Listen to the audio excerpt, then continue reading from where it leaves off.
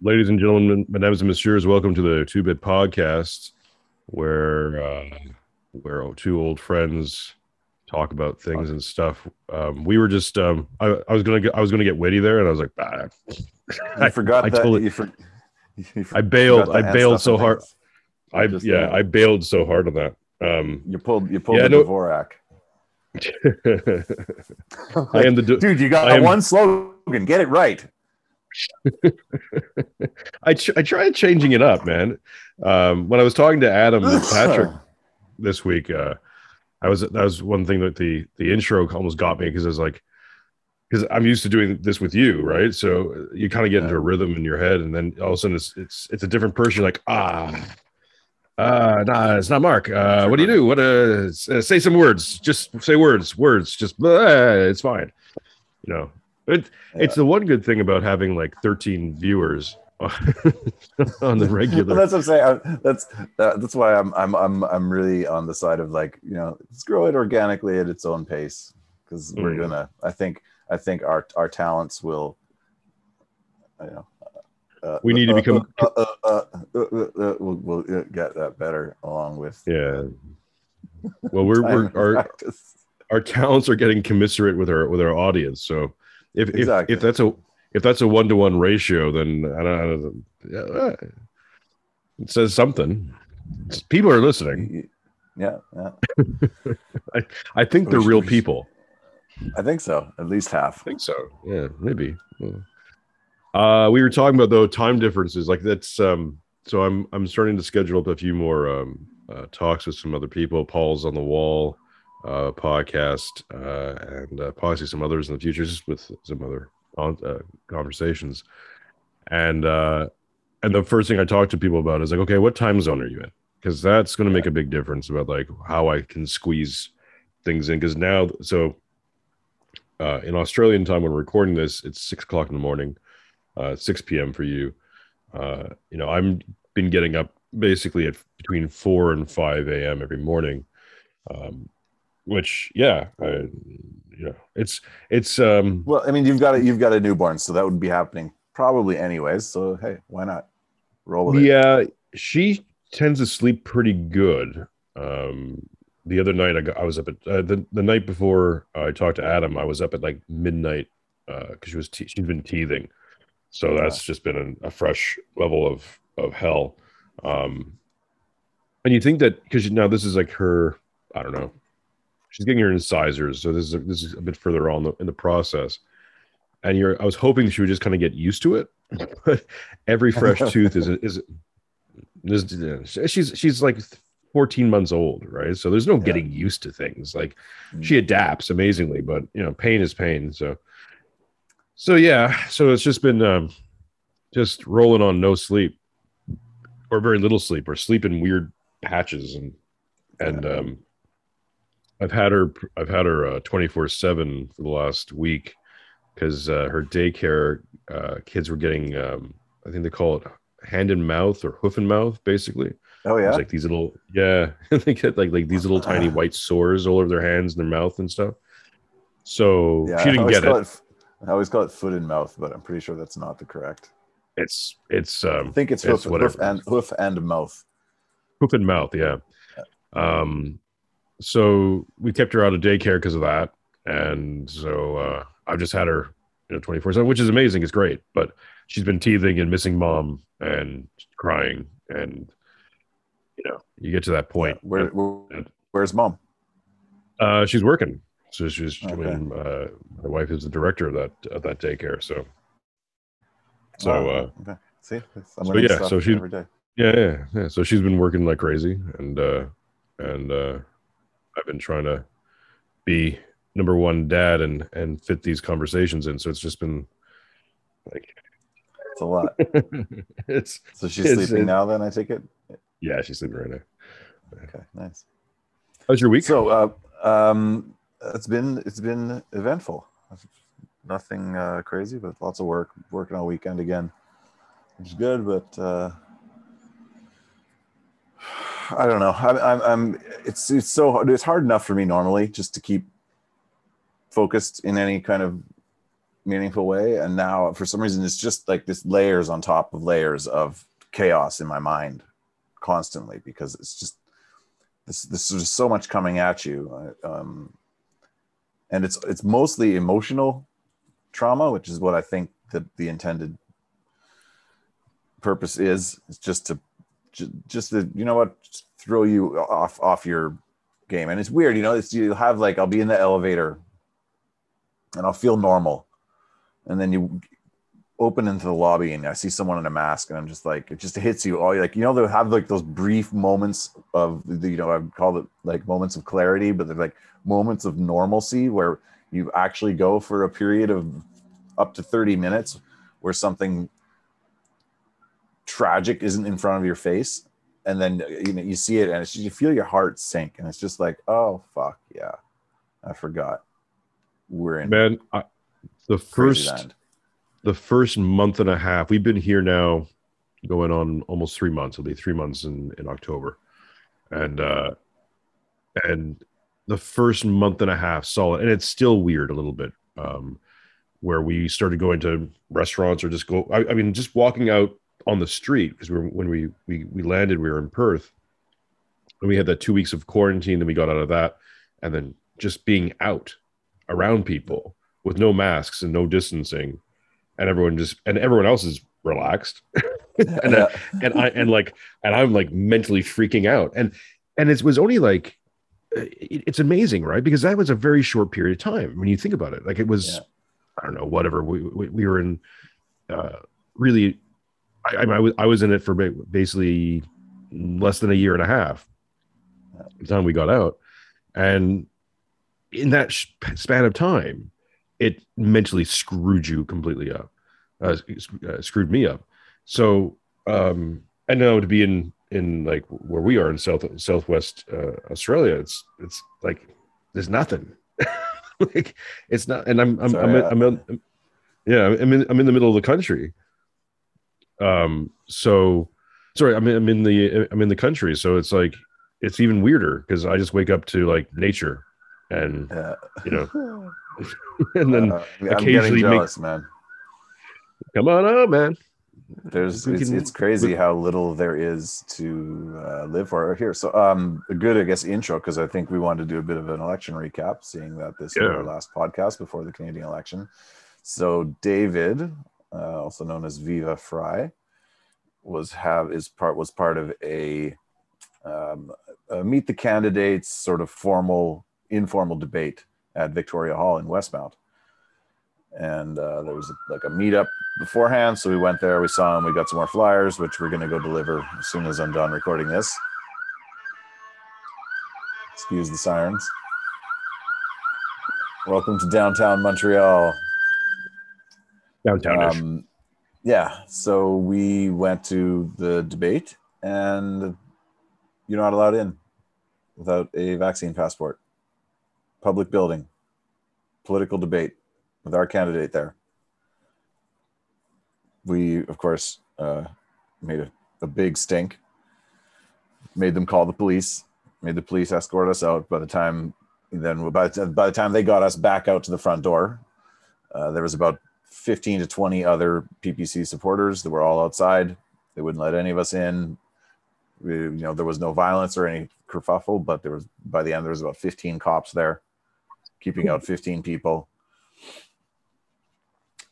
We stood around for half an hour and eventually gave up because we asked, we said, what's the chain of command here? Who's giving the order? This is a public building, as I said, this, as far as I can tell, like if an election, they said, you can come back on Monday, because it's the same place that they're doing the voting, the polling. It was at the polling station, which is also Victoria Hall. They said, you can come back on Monday to vote, but you can't come in today because this is a cultural event. Voting is essential, but cultural events are not. And so we even had the police get the mayor on the phone, the mayor of Westmount, who decreed by edict that we are not allowed in our buildings. So that was frustrating. Apparently one of the candidates even wasn't allowed. The only black candidate was a black woman. I'm guessing she's probably NDP or something. And she wasn't allowed in either. So there's that. Unbelievable. Yeah, it's shocking, and it's just this. It's every time you go out to try to just participate in life, there's something in your face that's like just throws you off your ability. I mean, I'm trying to force myself to, again, like the most one of my favorite. I don't know what's going on with me. It's I guess you find out what you're made of when shit goes down. You know, when going gets tough get going. But apparently, when going gets tough, Mark gets super fucking religious. The story I've always liked is the story of God is in all things, my friend. God is in all things. Works in mysterious ways. I'm right with you. I'm right with you, man. But it's a story I've always liked. There's the Andrew Lloyd Webber retelling, which is Joseph and the Amazing Technicolor Dreamcoat. It's the story of Joseph, though, who was sold into slavery by his older brothers, and as a slave said, "I'm going to be the best slave."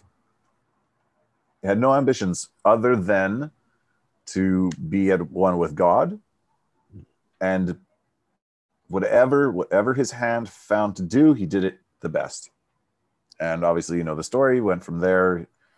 He gained the ability to tell dreams and ended up becoming the prime minister of Egypt without fighting, without anything. Like, this goes back to, I think, the conversation you had the other day when you cheated on me. Stepping out. He Don't worry. Adam's a very nice man, but you are prettier. I'll just put that out there. That's worth something, right? But I think he had touched on the same idea of where to fight, how to fight, and how to win, and that it's. I think you guys were talking about. Maybe I might get two things confused now, but the sort of Cyprian's thing with against the libertarian people going in. Like, is politics the right avenue, or is it? Again, we've gone over this too. It's a spiritual battle, and you win. You can win in the story of Joseph. You can win without. You can win without going without. You can win within, and an external victory can come from keeping the battle internal. Well, I tweeted about this. I think yesterday. I'm going to paraphrase my own tweet, but I said something along the lines of I forget who it was to. Anyways, I ended it on saying that the Christian martyrs didn't sacrifice themselves for politics. That I think people get in this mindset, and like I was in that mindset for a long time as well, misunderstanding what martyrdom really was. And then since I've gotten more into orthodoxy and really begin kind of like inhabiting that world, orthodoxy is like, whereas there's saints in the Orthodox tradition as well, obviously, but like martyrs are a big part of that. Martyrdom in the Orthodox Church is almost as equal to sainthood in some ways. And when you think about it, when you examine those stories, it's not because they didn't stand up to defeat the ruler or the opposing force, the adversary. They did it they did it out of compulsion from their faith, and then those other things just happened anyways. Like, I'll give you an example. My last name, Miranchuk, or Miranchuk, right? It's a saint's name. Miran is a saint. In both the Greek and the Russian Orthodox tradition, and the short version of his story is that he was the ruler of a region came to burn down a Christian church, and he stood up to defend it and was tortured to death. And then he was reborn from that torture and stood up again for a second time, was tortured and killed a second time. When he rose the third time, the guy who was the ruler of that area, who was trying to destroy that church, committed suicide. I think out of like shock, horror, and understanding the true nature of the power of Miran's God. And then Miran was brought to the king, who beheaded him. So he's a thrice killed saint. And it's the same through essential martyrdom. But again, if you look at the story, I mean, there's lots of different ways of looking at that story. But essentially, the story is that Miron stood up to defend the church, not to tear down the government. His focus was very, very, very limited and pure. And I think that's why I was getting at with the Cyprian thing. And I know we didn't actually do an episode about it when Cyprian and Matt was on Clint's show talking about Dave Smith's ambitions for the LPMC.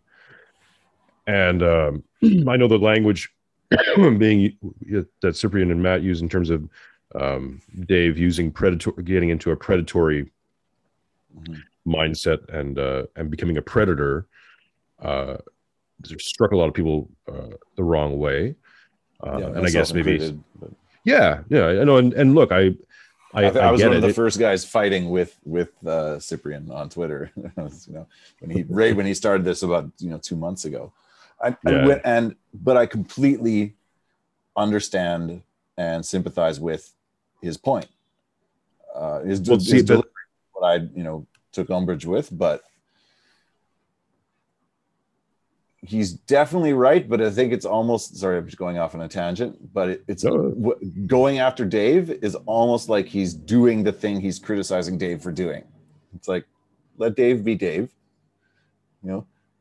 That's focus on yourself. But here's the thing, right? And I don't think I've ever said this out loud, either to you or on Twitter. So this is a good point. This has been rummaging around my head. So my takeaway when I listened to that podcast and thought about it, because I agree, like the language, and Cyprian later on made a public apology on Twitter, on YouTube, saying like, I probably shouldn't have said what I said, or the way, at least in the way that he said it. Fair. But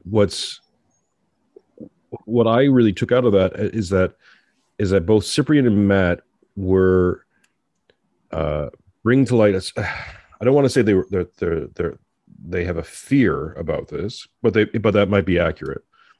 Is that if Dave is successful in taking over the LPMC or becoming the libertarian candidate in 2024, if there is even an election, right? If they even go through with the facade, if there's even a 2024. Well, there's going to be a 2024. It's just we may not be around to watch the coronation. They'll probably televise it in the Gulag. I mean, come on, it'll be part of the re-education. So, so if Dave is successful in getting all that done and getting on stage, even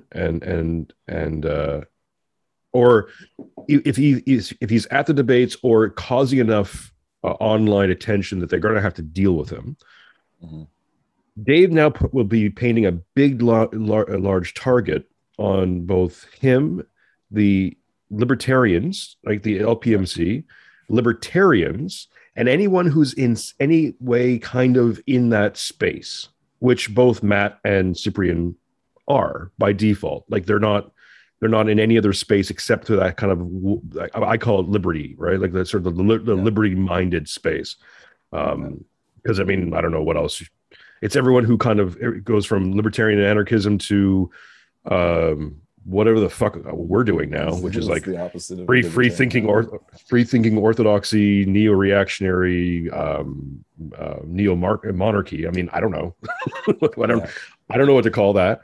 I'm in it. I don't know what it is. Which is what I think is what's exciting about it. Anyways, So if Dave's successful, he paints a big giant target. And the thing what they were pointing out is that, look, if you're gonna do this, you got to do it. You got to be savage and look to take as much power as you can, because at least then it's like it might be a noble exercise to at least get that done.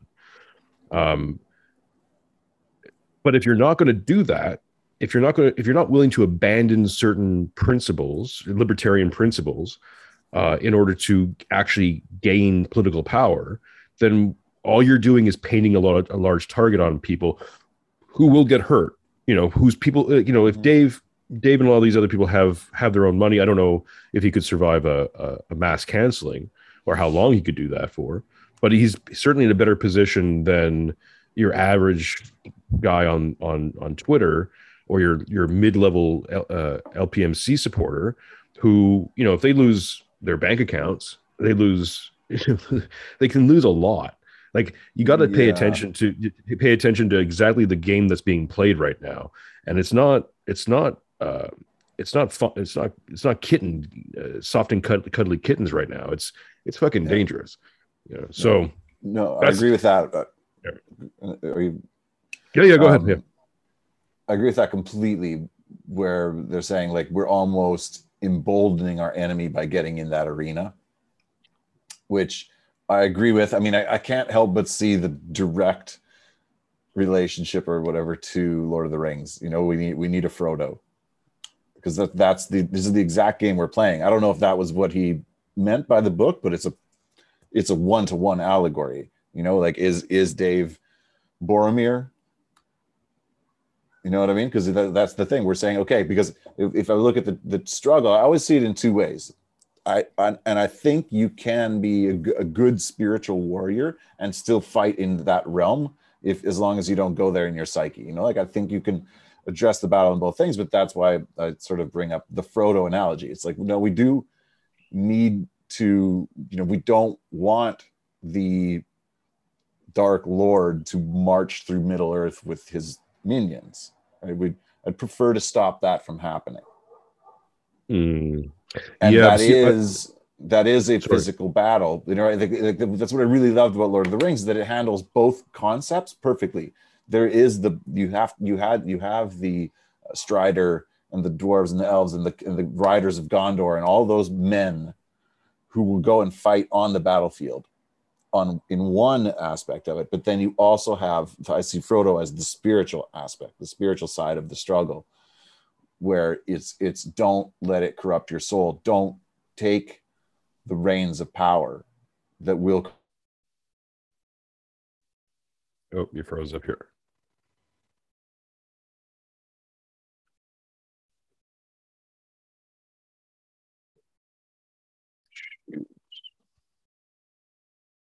Nope. You were spitting so much fire that the system had to just they shut me down. They shut you down. Like, no. Okay, don't so speak the words of power. Did you hear? Could you hear me? Because you were frozen for like a minute. No, I mean you. I forget where you clapped out. You were talking about the spiritual journey of Frodo. Yeah. Okay. So I'll go back to where sort of the halfway point, which was that you have that physical battle with the guys who are willing to fight on the battlefield, but then you also have the spiritual battle where you have the Frodo trying to destroy the seat of power without taking on the power that will corrupt. And so I was saying, this is why I find these conversations are sometimes always interesting, but sometimes a little bit frustrating, because people tend to focus on one aspect or the other without realizing that it's a two-part journey. It's a two-part struggle. And that's why Lord of the Rings is great, because it balances both of them. And I think that's what we need to find, is that, like, I want to support, I'm all for people going into politics as long as they don't take the ring, but without building the ark and building a church and building a community, that's nothing, right? Without Frodo going to the mountain and throwing and getting rid of the ring, Gandalf and Strider and all those guys, they're just fighting orcs. They're not achieving anything, and you need both of those.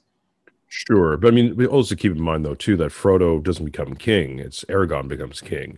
Frodo's the Frodo. If you say that Frodo is the spiritual essence of that battle, then it's the spiritual essence that cleanses the will to power. But yet, it's still the will to power still, or the I guess the title of power still is possessed by yet another person. So to take that analogy and run with it, it would be, if if we want to think about it, is that what we need to have is a general cleansing of the ideas or systems of power that we have right now, which could be happening with Dave and many others, in many different forms. I think what we're doing here and what a lot of other people are doing here is part of that cleansing, because you need to identify what it is and see it what it is fully, and then work on ways to overcome it, or to push it to the margins, to make basically the incentive structure towards evil so so toxic that no one really wants to go there. That the incentive structure towards good is far greater than evil. Yeah. Again, and those are all worthy things. The problem is, and this is again going back to Dave's stuff. And look, and I love Dave Smith. I mean, you know that, right? Like I love his podcast. I like Michael Malice. I like a lot of these people. This is not a condemnation on the character of Dave Smith. I just think that it's important for people like him and others who are getting into that arena, even maybe Maxime Bernier, for the PPC, is that, or Dave, is that when you get into that arena, you have to really absolutely understand what process you're involved in, and have a absolute goal to shoot towards, because the liberals, and I mean this by both the Liberal Party and liberalism in general, and that can go, like, I think, Democrats and Republicans, or liberals and conservatives, or labor and whatever, are essentially just the same thing. They're both working within a liberal system that produces liberal results. And liberalism, as we know it now, is only concerned with the collection of power. That's it. Conservatives too, right? Like, if I know a lot of people think that there's some sort of big divide between liberals and Republicans, there aren't. No. Democrats and Republicans are the same thing. Yeah, well, the best quote ever, that they're communists who disagree on how to spend your money. Yeah, exactly. And I think there's something happening within the Republican Party, partly because of Trump, but I think there's other pressures that is now creating a fissure between that, of somebody saying, and it's not cultural versus economic conservatism, which was all bullshit anyways, but it's actually now like fundamental, like whoa, okay.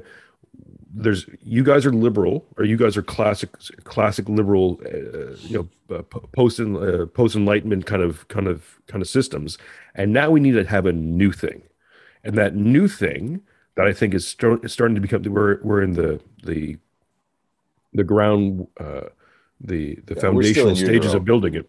Exactly, but no, it's getting there. It's like it's starting to take shape a lot faster. Yeah, maybe I would say even in Canada, because of this, we've been birthed. Exactly. We're not crawling yet. We're on all fours at best. Yeah, I would say the answer is not the PPC. The PPC is like the first stage of this, and if successful, our descendants will look back on this and going, oh, this is where that started. This is the nascence of it. I see PPC kind of like, we're kind of like the Canada's version of the Tea Party. I mean, it was the first iteration, right? And then it was going to go through changes, and it'll be reborn and improved and grown and probably corrupted somewhat. But no. But it's important to start cutting out the rot. If we are going to be known by our fruits, by the quality of our fruits. It's important to make sure that those fruits aren't rotten, and to cut it out. Cyprian made a great comment a while back, is saying that, I think in his apology to Dave even, or apology about the Dave thing, is that it's about cleansing you have the vessel and you have the contents, and it's about cleansing the contents. What orthodoxy and what spiritual practice can do, or should do, is cleanse those contents, so that when you pass those contents on to others, they're not poisoned. Because if my contents are poisoned in any way, or rotten, excuse me, and I pass them over to you, I'm just extending that poison, right? And that corruption will spread throughout other people. Whereas if I work on being as legitimate and as truly me, and truly working within the realms of good that I can, and I'm passing that on to people, then only good can come from good.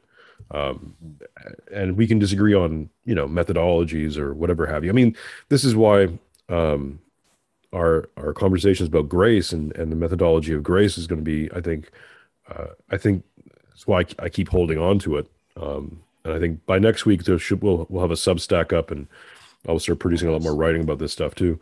But for those who maybe haven't heard about this, we talked about this on a previous podcast where I believe that a great way for secularists to come into a religious framework uh, without having to have a great epiphany or a calling from Christ is is through practicing forgiveness, mercy, and faith. And I'll formalize those concepts up more on the Substack. But start practicing forgiveness, forgive yourself, and forgive those who've wronged you. And I know that can maybe sound cheesy to people, but it's in that cheesiness that is pure. Like, just start forgiving. You don't have to carry this forward. The more you carry forward, the more you pollute other people.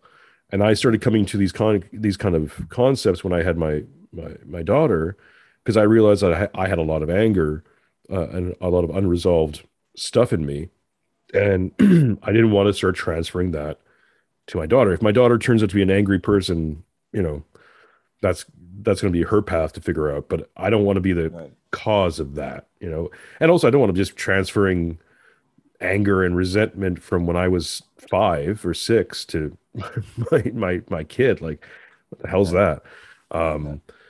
So, and the only way I could know how to do that was to go back to those instances where I felt wronged, or and those wrongs were legitimate, and just let them go. Forgive those people who have trespassed on me, so I may forgive myself and then forgive others, and so that circle becomes complete. And then the other two concepts of mercy and faith, I think, kind of are self-explanatory. Mercy is that even when you've forgiven someone, you want to be able to grant them mercy. So whatever the worst punishment you can think of for whatever heinous crime they've committed, just take a step back.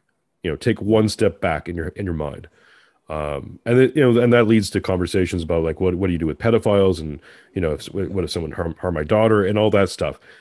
And I'm still working on that and writing that stuff out. But one of the things the short answer to that is that even if I'm incapable of providing faith, providing mercy or forgiveness to someone, it doesn't mean that forgiveness and mercy shouldn't be provided to them.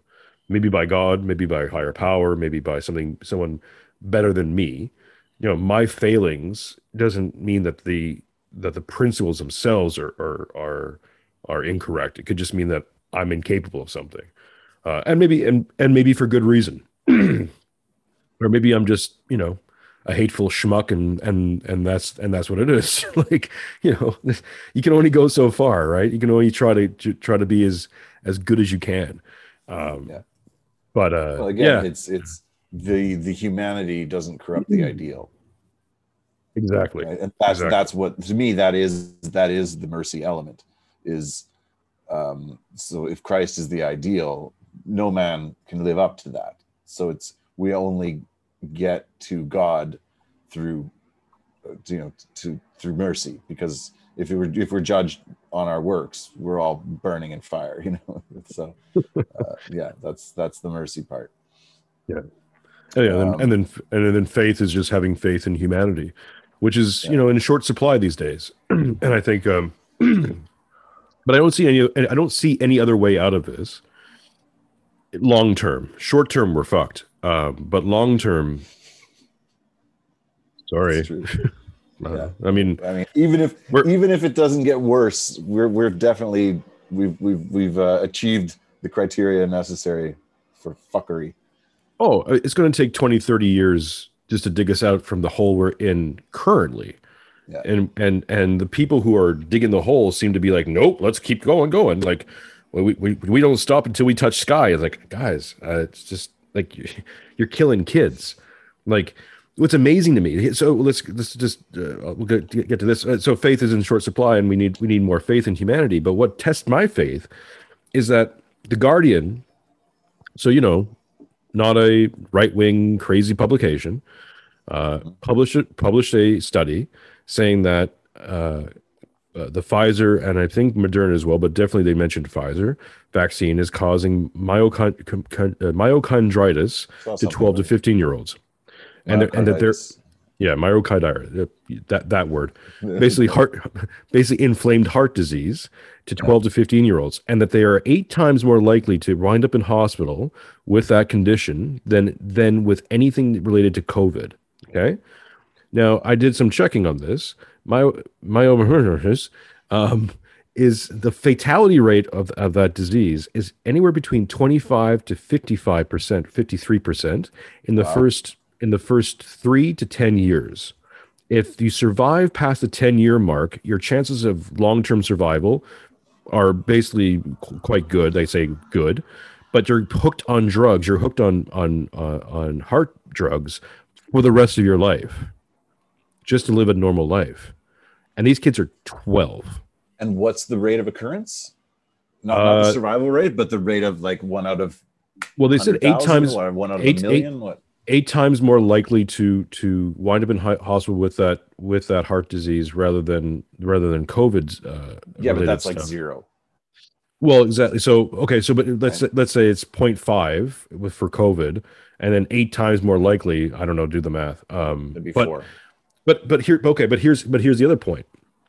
If lettuce was identified of getting 10 kids sick in your neighborhood, they would pull every single head of lettuce out of that supermarket and probably out of multiple supermarkets.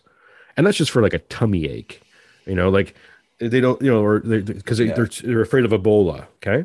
If you had a kid at a playground fall off a playground equipment and break their arm, they would probably shut off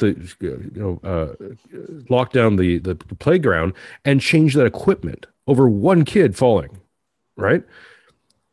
You know the argument, right? Which is trade-off because the vaccines are saving lives. So how many lives are we willing to?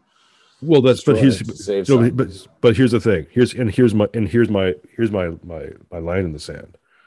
And this again why it's hard to keep faith in humanity on this one, because you'll see people do that, right? Just look at you like, well, but other people. It's like these are 12 to 15-year-old kids, like. These are kids. These are children. These are children. I actually did go off on some boomer lady at the bank yesterday, and I almost went off on another one at the dep. I just want to say, you goddamn, your whole generation, like this, and I've been saying this for 2 years. So this is your sign off. You already destroyed everything, and now as your final goodbye, you're just gonna destroy. Like you're the first generation in history to literally think you can live forever. And that's their only goal. They're godless, greedy, gutless, fearful, selfish, the whole lot. I mean, if I forgive my judgmentalness, but it's and you just see it over and over. They're the ones where they're walking down the street and say, "Put on your mask. I could get sick." It's like, get sick. You're the first generation in history to put yourself before your offspring, before your grandchildren. You're going to lock your grandchildren in their bedroom for 2 weeks so you can get another year on free healthcare. I just. Well, that's an interesting thing, and we'll try to pull this out of a black pill moment and try to. But one thing I keep thinking. Well, it goes back to what we were saying about Cyprian and Dave and even with methodologies of grace, and how do we start to carve out the rot? And I think one of the biggest ways is to, and this goes to Jason Stapleton and many others in that space, of you have to grab liberty, you have to earn it, you have to create it for yourself. And I would almost say that what's incumbent upon us now is to start living lives almost in defiance, but without actually without any aggression towards the powers that be. If somebody just saying like, look, I'm I'm going to start living a good life. I'm going to start living a let's say a godly life, or a life based on virtue and principle. And I'm going to share those works. And anyone who disagrees, can you're going to have to challenge my life. And I can show you how I'm living my life, and I can show you my fruits. I can show you how I'm a better, more peaceful person. I can show you how I have a great relationship with my spouse and my children and my family and my friends and my community. Like, I have that strength, and it's not because I'm trying to do it, like in terms of I'm not manipulating anything. I'm taking on some principles and living those principles to their fullest extent, and just keep going further and further and further with it, push it. And I think things just open up for you. Like, I'm amazed. Because it's also good. Please go ahead. I was going to say, because that's also the thing that no one can take from you. But there's no risk in that. Exactly. It's guaranteed victory. The victory is in the process. Zero cost down, and fortunes, insane fortunes to be had in your lifetime and in the next, because you will. I won't even get into this on this show, but like, I'm also coming up with a methodology or practice of legacy, and that's one of the things, is that you can live forever, ever. Like, death shall have no dominion if your output reaches people and enriches their lives to such a point that you live within them, that your fruits and your benevolence, your character is living in other people, because they keep passing elements of you throughout the world. Like, that is theosis. That's interesting, because I've always believed that as a literalist. I had other things like angels and demons that I think are very easy. You're frozen, but I'm going to keep talking in case you come back. That the angels and demons could just be that. We say, man, that guy's got demons. Oh man, that person's an angel. It could be that literal, but the same thing. God damn it. Oh no. Oh, Jay, come back to me. You're here. Angels and demons. Keep going. Yeah. What was the thing you said before that, though? It was a literal. You get to live forever. It's the death shall have no dominion. You live forever. It's your ripple effect in the universe. That could be, like, look at the tombs in Egypt. They say they built those to live forever. Guess who's still talking about King Tut? Right? It worked, and it can be that literal. Like, you can create an effect that will carry on, and it's. And again, I think there could be the two paths. There's the spiritual, unproven. What's the word for esoteric part? But then there is the literal. Make an effect in the world. Look at how even in very humble ways, and this is the power of.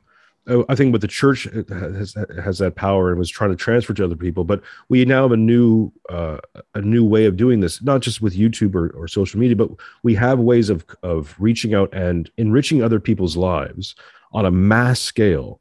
And it doesn't have to be with a product or some great movement or building or anything. It can literally just be by being supportive, like by being there when someone needs it, or saying something that just goes, aha, right? Like, clicks in someone, and then they start doing things differently, with a spiritual clarity or with goodness as a goal rather than as a concept.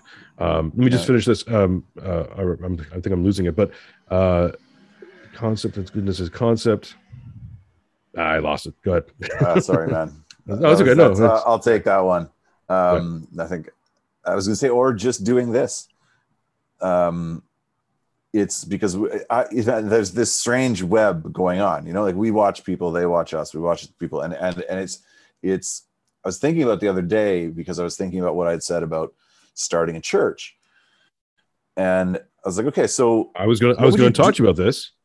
Okay, so I was thinking, okay, what would you do at this church? Because I mentioned it previously. Like, I like music. I think the standing around singing songs together, that does not animate me. I'm not going to get up and go to my way and whatever to go sing songs with people. Like, for me, it's got to be practical. I find that might be good. Some people need the encouragement, and I like the idea of praying together. But our sermon from the same guy rehashing his same thing. I mean, I can understand it. Like, do a Bible study if that's your bag. But for me, it's like, okay, if I'm trying to build a strong, spiritually strong, and physically strong community, and we're going to meet for 2 hours every week, what do we do with that time? Because that's precious. Mm-hmm. And I think there could be more valuable things than singing, dancing, even though there is value in those. It's, like, we could be, I don't know, give me some ideas, but I'm onto something here. Like, okay, so we're the church. What's our goal here? Hey, we could be doing the things that we've offshored to the government. So in those 2 hours, first thing, every time you come, you're donating. You're not just giving your money to the church to go and buy a bigger church with. The church is not allowed to own property. We'll start with that. We meet in the park, and every time we meet, you're bringing food donations, and we're doing a cookout for everybody that wants to help. And then we're offering social services. We have counselors there. We have people who want to deal with people that are on drugs. You know what I mean? Like, let's do the work instead Absolutely. Of these circle jerks. Yeah, Sorry, Mom. I think we should just start off we should start off all the podcasts just a disclaimer with a prayer and an apology to Mark's mom. Like, just we begin and end every podcast with a prayer and an apology. Like, it's going to be our ongoing theme, I think, forever. Exactly. Sorry, Mark's mom. But hey, man, I think she can maybe forgive us for our potty mouths. Watching this podcast is a practice in Christian virtues. It's like, if you can get through this, man, you're good with God. God will be with you. No, but hang on. So I'm thinking the same thing, right? Because you can have a ministry, but you can also have the mission, right? And missionaries, right? We're carrying out the mission of God, like being agents of God. And I'm much more interested in being an agent in this world rather than just as a receiver of. I want to be part of the output as well as the input is basically what I'm trying to say. I just remember what I was thinking about before, where the humbleness of the church, when you get into when I've been doing more research into Orthodoxy, is that you start to realize that there's just all these very humble church fathers who you've never heard of before, outside of that, because they don't seek celebrity, but those guys have been profound, and they're the same people that people bring up for thousands of years, hundreds and thousands of years, and they're not any revolutionary figures. They're not someone who's leading a charge or who took down a great foe. He's just the guy who was performing like minor miracles in towns and being a resource for people when so I'm trying to say that even from true humbleness, greatness can occur, which is not going to be defined by let's say our current measure of success, but right. Yet that good is still there.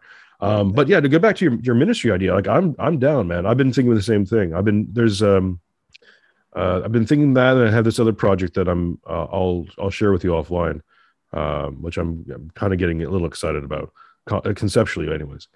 But yeah, I think that's definitely something we can continue to talk about on multiple episodes and get other people's input. Is that if we are to build a new ministry of sorts, what would that look like? And I agree with you. The idea that if there is no praxis, if there is no actual way to work, if it's only receiving a word, if it's only receiving the word, but without transferring the word to a deed, and that is made solid by the ministry, by somebody saying like, look, we're not just going to let we have faith in you that you're going to do this in other parts of your life all the time too, but every Sunday we're getting together and we can talk about the Bible, we can talk about religion, we can talk about spirituality, whatever have you, but also let's just talk about our community and how we manifest that community to show other communities that like we say whatever you want about us, but we're helping, we're doing something, we're getting stronger, we're it's interesting. Sorry. Yeah, no, we're getting stronger in a moral sense, not a political sense, but in a moral sense. We have fruits. Look at our fruits, Yeah. Well, and you're actually building strength in the community. It reminds me that I'd sent you a song by the band Live, and I was listening to back to their first album, which it was the album that inspired me to learn how to play guitar, even though it's cheesy jock rock. The last song on the album is called White Discussion. And he's talking about politics, but starts with, like, he says, I talk of freedom, you talk of the flag. I talk of revolution, you'd much rather brag. And if the decibels of this disenchanting discourse continue to dampen the day, we'll conference again and again and again while our sanity walks away. There's another verse, but then the chorus is, when the final sunset rolls behind the earth and the clock is finally dead, I'll look at you, you'll look at me, we'll cry a lot, and this will be what we said. Look where all this talking got us. Mm-hmm. Absolutely. And to me, that's so true. It's like, yeah, to me, that is the church right now. You've been talking for 100 years, and look what it is. Yeah. You offshored everything, and you're useless and impotent. Well, did you hear the Mel Gibson rant? I did, but I forget what his point was, but it's something similar to that, I believe. He started talking about, I don't know, bishops and something, and I lost my attention. Well, it's because he's an Irish Catholic I saw you and Cyprian discussing his accent. Yeah. But that's over here. But with the Catholics, I keep saying this to Catholics, like, just leave the church, like leave that church and go to any other church. Like anything that is, the Catholics and the Protestants are wrong. Okay, they're just wrong. Sorry to break it to anyone. If you're a Catholic or Protestant, you're wrong. Get out of there. Look at the fruits. Look at the fruits, and understand that the power structure and the hierarchy in Lutheranism just promoted their first transgendered clergy member. I don't know what their exact term for it is. And again, okay, fine. I'm not against transgendered, but it made a big splashy headline, which is why they did it. And let's be very, very clear about why they did it. Catholicism is run by a satanic fucking pope. Like let's get out of being polite about this. The Catholic Church has been overrun by Satan. Get the fuck out. And I'm not saying come over to Orthodoxy. That'd be cool. But I mean, I'm still waiting. I'm still like ankle deep in those waters. So I'm not exactly the best spokesperson for that movement. But find something else, literally anything else, because these movements have been corrupted. One of the things that Mill said in that little blurb was, he said at one point, it's almost like they set up a parallel church to kill off the original faith. And then this parallel faith is now being run, and it's like, yes, I've seen some. That's the Antichrist. Yeah, exactly. Yeah, I've seen videos of people going back, and again, it's like conspiracy stuff years ago, but there are people who've actually documented it, and this goes back 100 years to where they did infiltrate the church. They set up these communities, they started funding them, and they just took the doctrine and directed it into nothing land.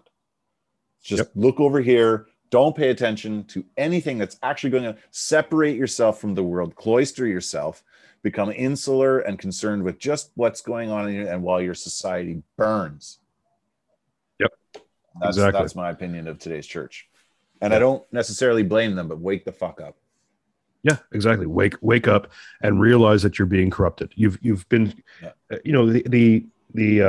one of the great things about orthodoxy, and Jonathan Pajot talks about this like constantly. Um, and anyone who hasn't listened to Pajot, listen to Pajot.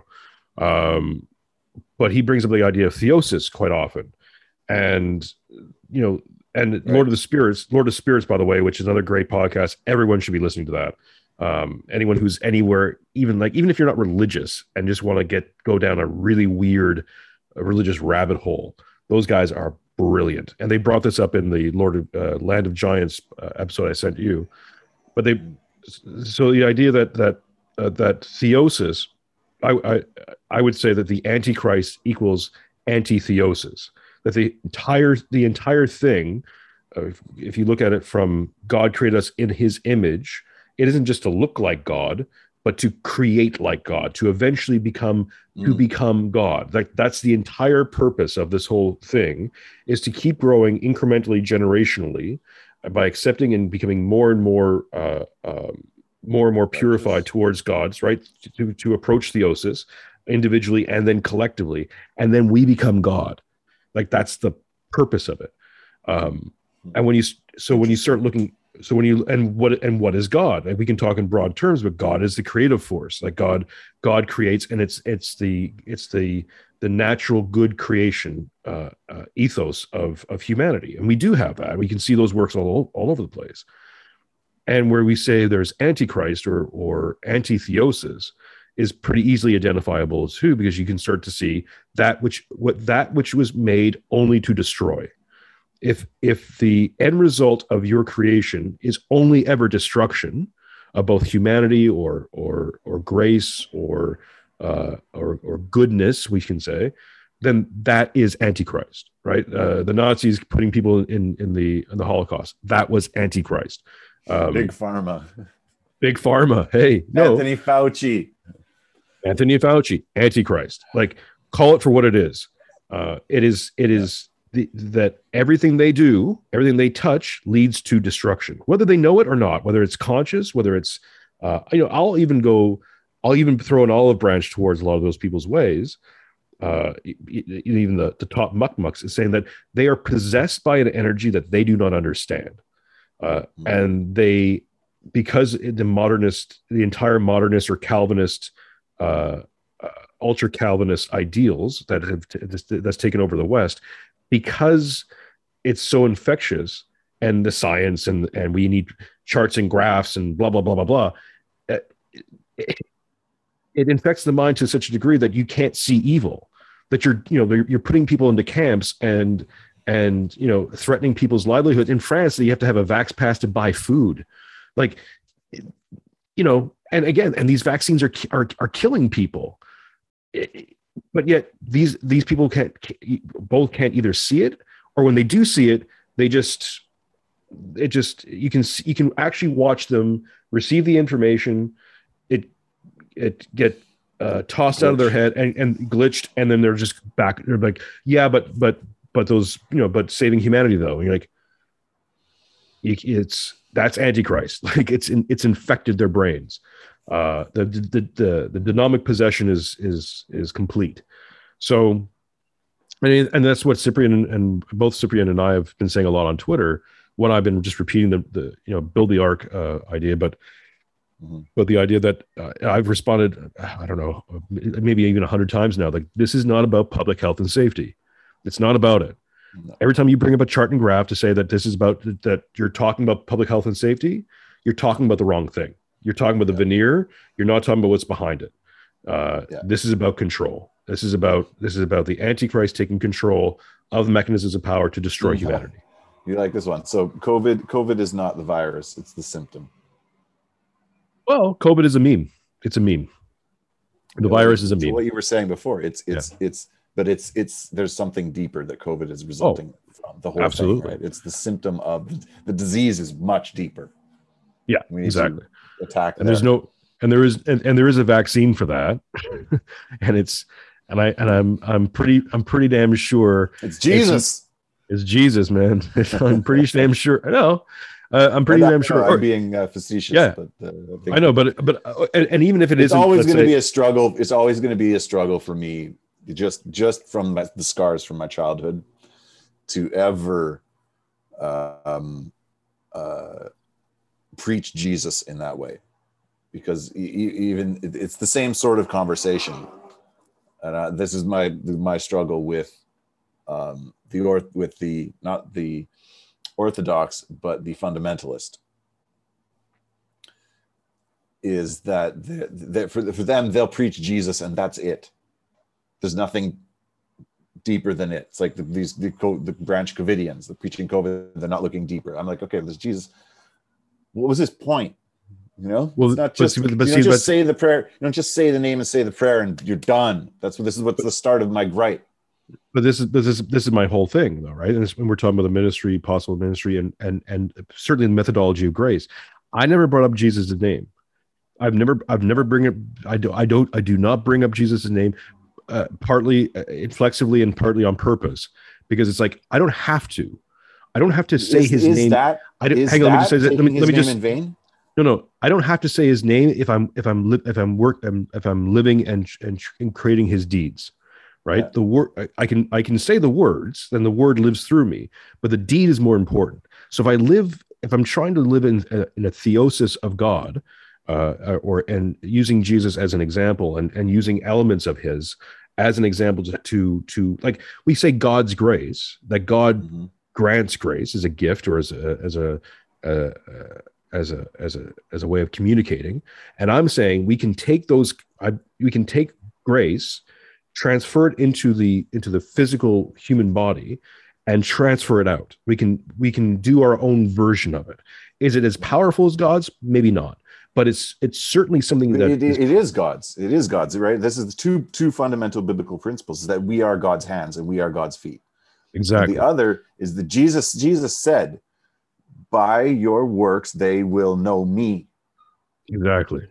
And this was what just dawned on me: taking the Lord's name in vain, because this has always been a massive beef I have. Go watch a televangelist or these evangelical preachers. Watch them pray. Not only are they arrogant enough to do it in public, every second word is Jesus, Jesus, Jesus, because he said in my name. But I don't think that's what he meant. To me, that's taking his name in vain. If you've got to walk around with a Jesus shirt on, saying Jesus every second thing, then you're full of shit. Because that shouldn't be necessary. It should be visible through your actions. And yeah, you're frozen again.